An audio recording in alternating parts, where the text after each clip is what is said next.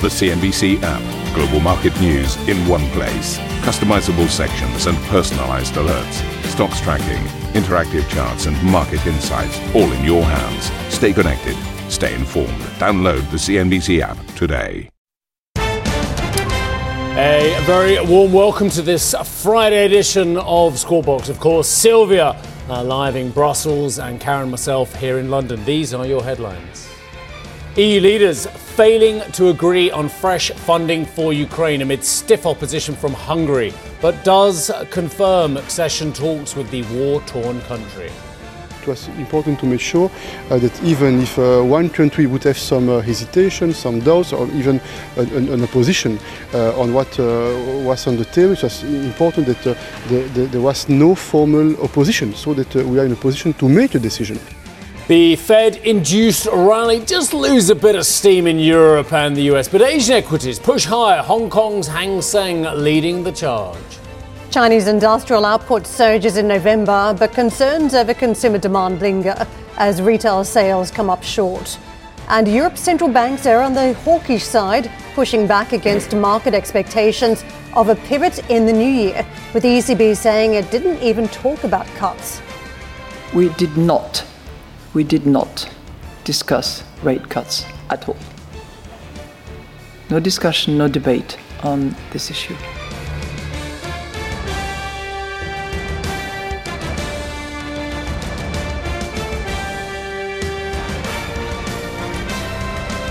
Well, the EU has failed to agree on a €50 billion funding deal for Ukraine after the Hungarian Prime Minister Viktor Orban blocked the proposal. Talks stretched into the early hours of this morning, but collapsed, with Hungary the sole opponent. However, the bloc has agreed to open accession talks with Kyiv, despite Orban threatening to block the process ahead of the summit. Sylvia now joins us from Brussels. Sylvia, this is bigger than Ukraine, this problem. This is a problem that the European Union has with 27 disparate voices as well. When will we get QMV? When will we get some form of majority voting and actually streamline the EU to make it swift enough to make decisions?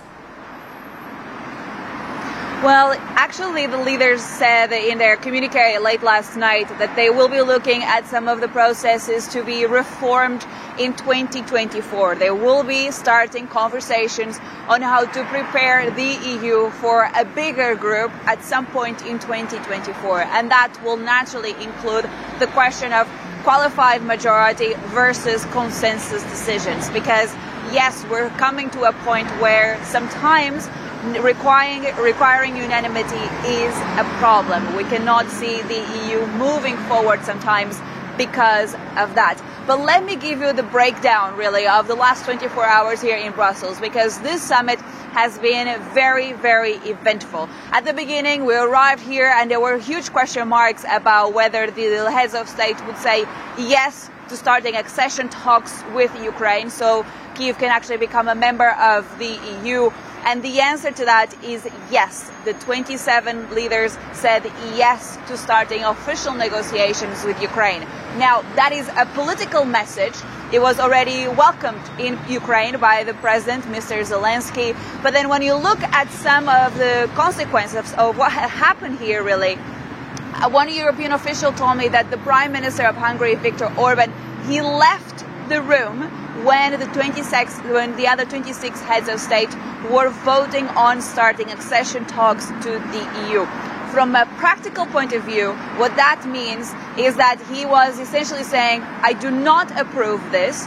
He is of the opinion that Ukraine is not ready to start these official conversations with the EU, but he also did not want to prevent the others from going ahead with the process. And we have to remember, though, that this is only really step 4 out of 9 when it comes to joining the EU. We're still talking about a lot of years ahead before Ukraine will perhaps become a member of the European Union. So there's a lot of work ahead for Ukraine, but nonetheless, it got that political message that Ukraine itself wanted to hear from the EU. The bad news, though, is when it comes to the 50 billion euros, because actually going into the summit, it was the opinion that we could see a breakthrough on the cash more easily than on accession talks for Ukraine, but that was not the case. The leaders failed to agree on a package of 50 billion euros to Ukraine that would be disbursed between 2024 and 2027. And the President of the European Council, Charles Michel, he had this message saying that they will return to this topic in 2024. Let's take a look. I can inform you that 26 leaders agreed on the NATO box in all its companies. I should be very precise. One leader, Sweden, needs to consult its parliament, which is in line with the usual procedure for this country. And one leader couldn't agree on this NATO box. It means that there is a strong support for all the components of this NATO box, expressed by 26 leaders. I hope Sweden will also follow.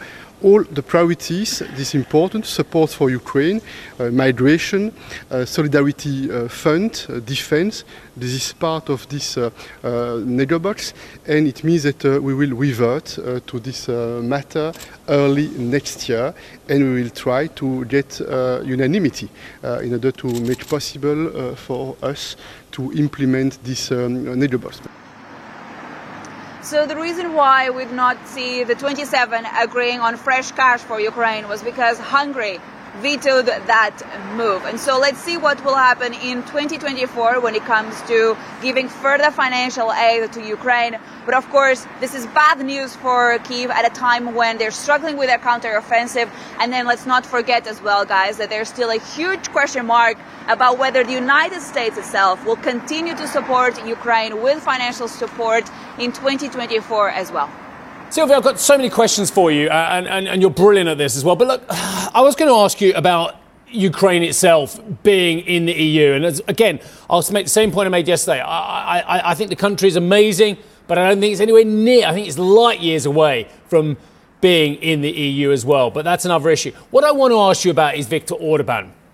This is the only EU leader who's met Putin in the last 12 months. This is the man who thinks we're pushing the Kremlin too far, despite the fact that he's launched a vicious land war in Europe, destroying up, just ripping up sovereignty rules that have been in place since 1945. Does Europe have a longer-term Orban problem that it can solve? Well, it's a very hard question to answer, Steve, because, going into this summit, I had some conversations with European officials that suggested that, yes, perhaps the meeting that we saw taking place in October between the Prime Minister of Hungary and the President of Russia, Vladimir Putin, could have some sort of influence on what we're hearing from Hungary these days. We don't know whether that's true or not. It's just some of the rumors that have been taking place here in Brussels. But indeed, they look at Hungary, the rest of the 26, as being this ally of Russia to some extent. But the essence, though, when you speak to Hungarian officials, and I had the chance to speak to the Foreign Affairs Minister, and yesterday with the Prime Minister himself, when they get asked about their close links to Russia, their message is very clear that someone in the EU still needs to keep some sort of communication channels open with Russia. So that's how they see the situation. And when you think about the future of the EU, it remains to be seen how the Hungarian relationship with the rest of the EU will unfold. But one thing to keep in mind, though, is when it comes to sanctions, we've seen the EU applying 11 packages of sanctions on Russia. That move requires unanimity among the 27, and that was never really blocked by Hungary. So you can look at the silver lining here as well, and Hungary has been supportive of these tough measures against Russia too. But in the long term, let's see how this will unfold. Sylvia, thank you for giving us the update today. Let's push on to markets. It's been a very big trading week for a lot of investors watching the Fed and the Fed pivot. We had another rally yesterday. Slim gains to the upside on the Nasdaq, just 0.2%. But take a look at the Dow, 0.4 north, another 158 points to the upside. This was a fresh all-time high for the Dow, second day in a row. Across on the S&P 500, the Nasdaq, new 2023 peaks. So we continue to reach for fresh territory as the market digests what they hope will be rate cuts next year and sizable ones. Again, the market moving ahead of what the Fed is expecting. I want to show you areas of the market that have rallied hard, and namely banks. We saw this as a feature right on the back of that Fed pivot, that there are gains of about 4 to 5% on the banking index. That continued in the same vein yesterday. You could see another 4.3% added to the S&P bank stocks, and across over the course of the week that has tallied up to near on 9%. But this is where we talk about a laggards rally. You can see just how slim the gains have been in this context. Still only 4% for the trading week versus what you're seeing across on those big other plays on internet stocks, travelling up to the tune of 48% so far year to date, even if the gains have been more limited in the session yesterday and over the course of the week versus the banks. I want to take you to Treasuries. Huge moves on Treasury markets we've seen, particularly on these yields dropping about 30 odd basis points at both the short and the long term over the course of this trading week, to the point where the 10-year is still hugging the level below 4%. We're at 3.95, and at the 2-year we're at 4.42. So there's been significant movement on the back of repositioning around monetary policy. To the dollar, it's been a dollar fade. We've drifted off by about 1.9% over the course of the trading week. Morning session, though, sterling euro both on the back foot versus greenback. That is trying to claw back some territory. 127.57 on cable. We're just shy of the 110 on euro dollar. Dollar yen trading 141.93. Certainly come off a long way in recent days. 7.11 on dollar yuan rates. The oil trade. Closely watching this, a couple of different factors at play now. The market closely looking at that drop in the dollar, but also around the demand forecast coming up to next year from the IEA, and that has put another prop onto the market. Just a slight one at this stage, about 0.1% to the upside for WTI, trading above the 71 mark, and we're above 76 on Brent in the morning session. Across to Asia, as we get through the Friday trade, you can see it is again a day for stocks in Hong Kong, up 2.4%. Perhaps we can bundle this one up in a laggards rally. We are seeing that stock market, which has been one of the clear underperformers of the global equities trade, it is trying to bounce morning session. You can see near on 400 points to the upside. China stocks moving into the red. Elsewhere, we're bookended by gains out of the Japanese stock market and also out of Australia. Let's get some thoughts on the market. Mark Lehman joins us now, CEO JMP Securities. Mark, great to have you on board this morning. It has certainly been a monster week around risk on investors repositioning on certain assets. Just walk us through some of the insight that you've got on the back of this Fed pivot. Well, you said it at the outset of the show. I think you are seeing massive accumulation of some shares that were, frankly, not in vogue in the first part of the year, and it's directly tied to rates. And I think you're seeing more of a risk-on strategy. So I think portfolio managers are getting more invested in the market, and have seen that in some of the hedge fund managers. We've seen some big block trading as well. And I think there's being more money put to work. And I think the story that you'll see, we're going into year end and portfolio managers are going to be showing what they owned going into year end, and they're positioning for 2024.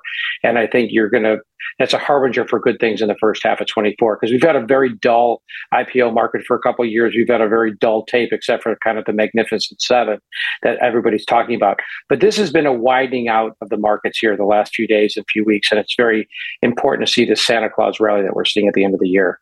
Mark, we've had people around the set in recent weeks when this rally kicked off in November.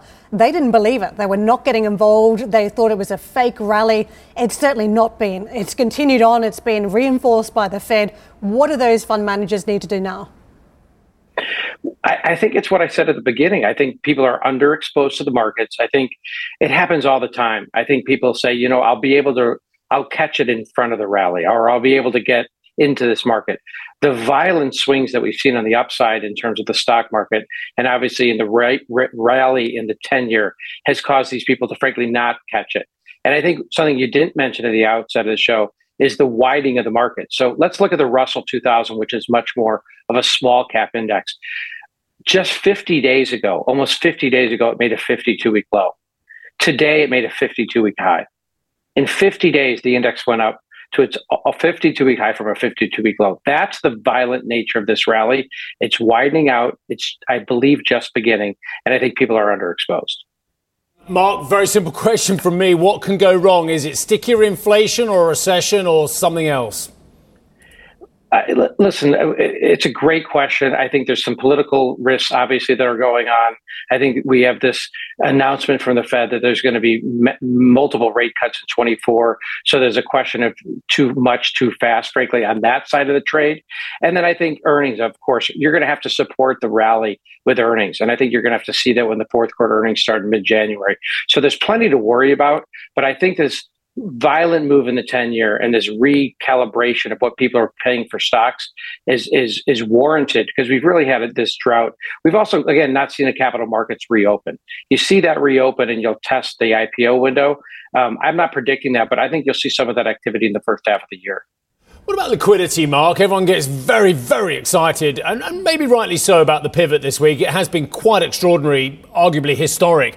But there is something else going on as well, which I think people forget about, and that is the fiscal position of the United States combined with QT as well. You talked about capital markets not being fully open yet, and I think that's a really interesting point. But add that to the fact that there is a liquidity withdrawal. Does that create a problem? It does, but some of the markets are taking advantage and doing some of the Fed's work here. When you see a 10-year go from low fives to high threes in such a short time, some of the work of the Fed is being taken care of itself. And I don't think there's a lot of leverage in the system and the leverage in the investment market. Banks are still tightening for the Fed.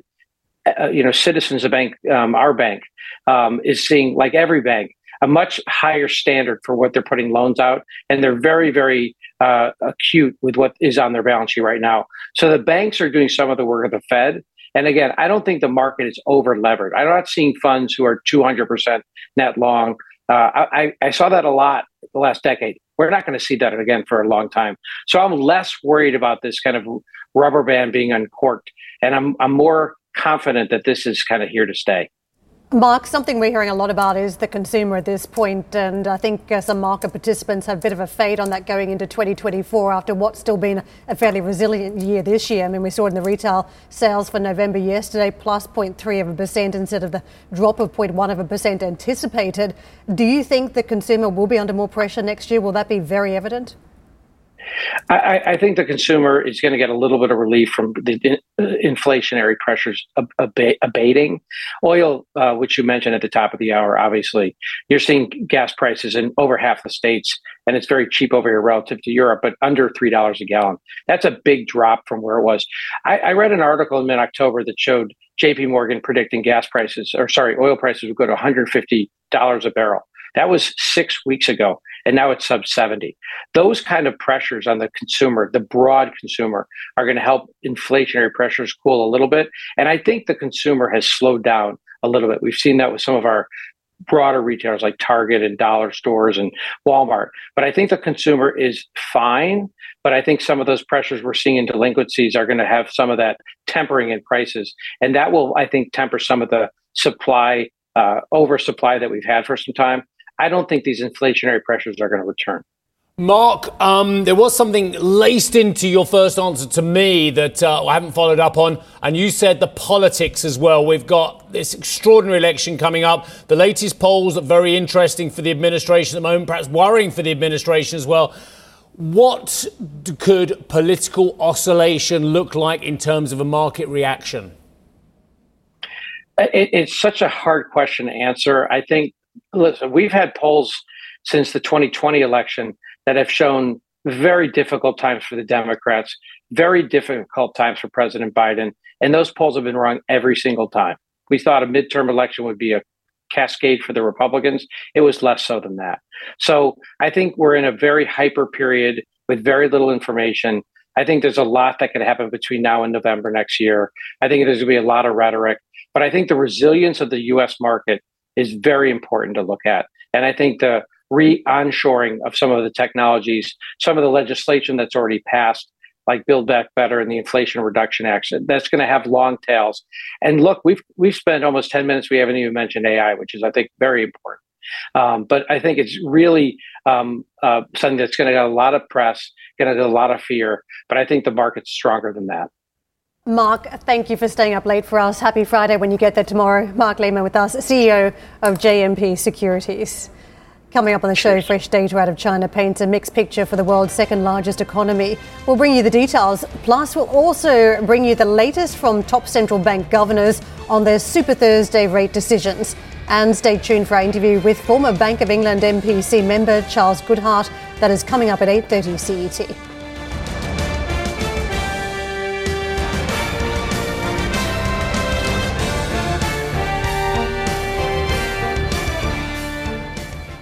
Listen to CNBC's Beyond the Valley, the podcast that explores the biggest tech news from across the globe. Join me, Arjun Karpal. And me, Tom Chitty, every week as we bring you insights into the top stories, unpack the latest trends, and find out where the industry is headed. Now available on Spotify, Apple Music, and Google Podcasts.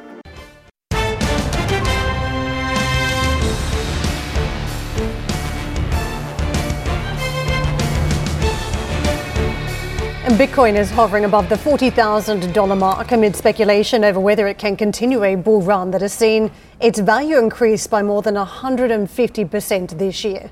Speaking to CNBC in an exclusive interview, SEC Chair Gary Gensler gave the latest insight on the agency's approval of spot Bitcoin ETFs. We have, I think it's between 8 and a dozen filings. I'm a chair of a commission. I'm not to prejudge anything, so that's going through the process right now. And as you might know, we had in the past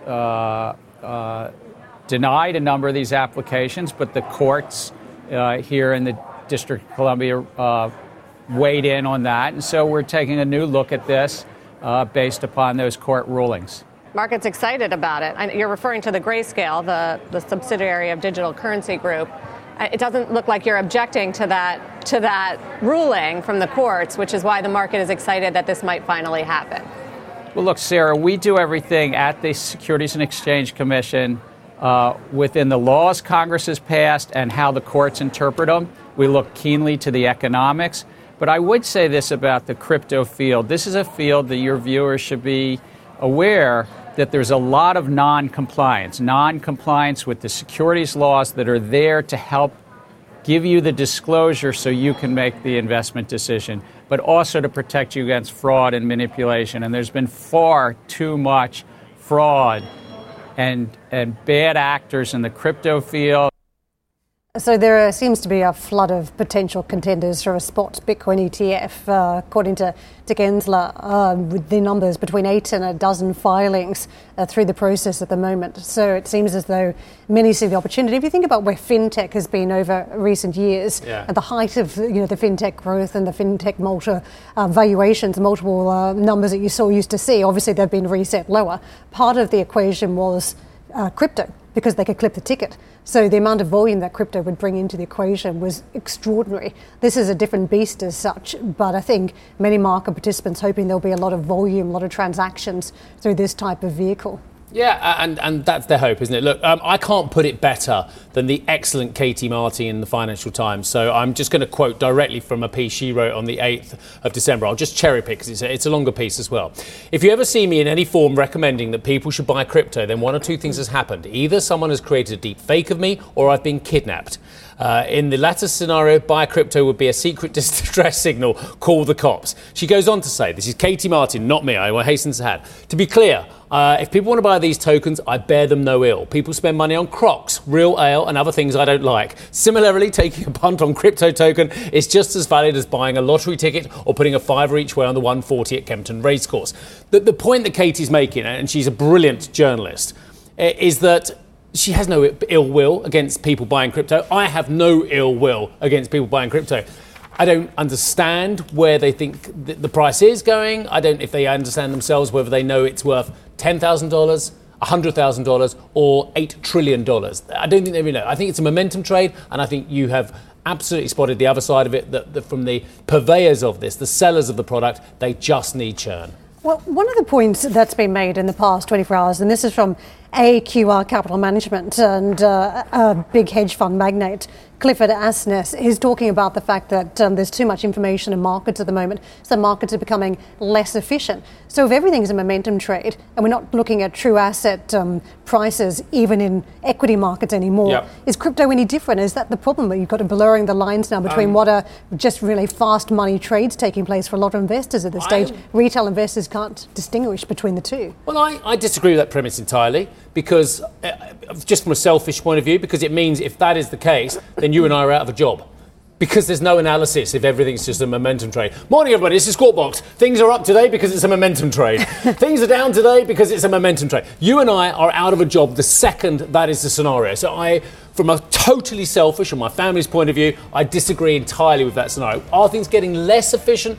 Possibly inefficient, so that they're all momentum trades. I will fight that one till, well, I still have a job at CNBC. Yeah, but you can get the price discovery eventually. It just means a lot of asset classes get carried away over the long or a short term. But to the point around what we're seeing, for me, what's interesting is whether you get other big investors and institutions dragged in, the likes of BlackRock, Fidelity, already looking at this Bitcoin spot ETF. Brilliant people over at BlackRock and Fidelity, and there are some brilliant people there as well. I hope they know what their valuation metrics put into the machine and comes up with, because I'd be fascinated to see. Thank you for listening to Squawk Box Europe Express. For more market-moving news, you can head to cnbc.com or join us again on the show with me, Steve Sedgwick, and Karen Cho, weekdays on CNBC.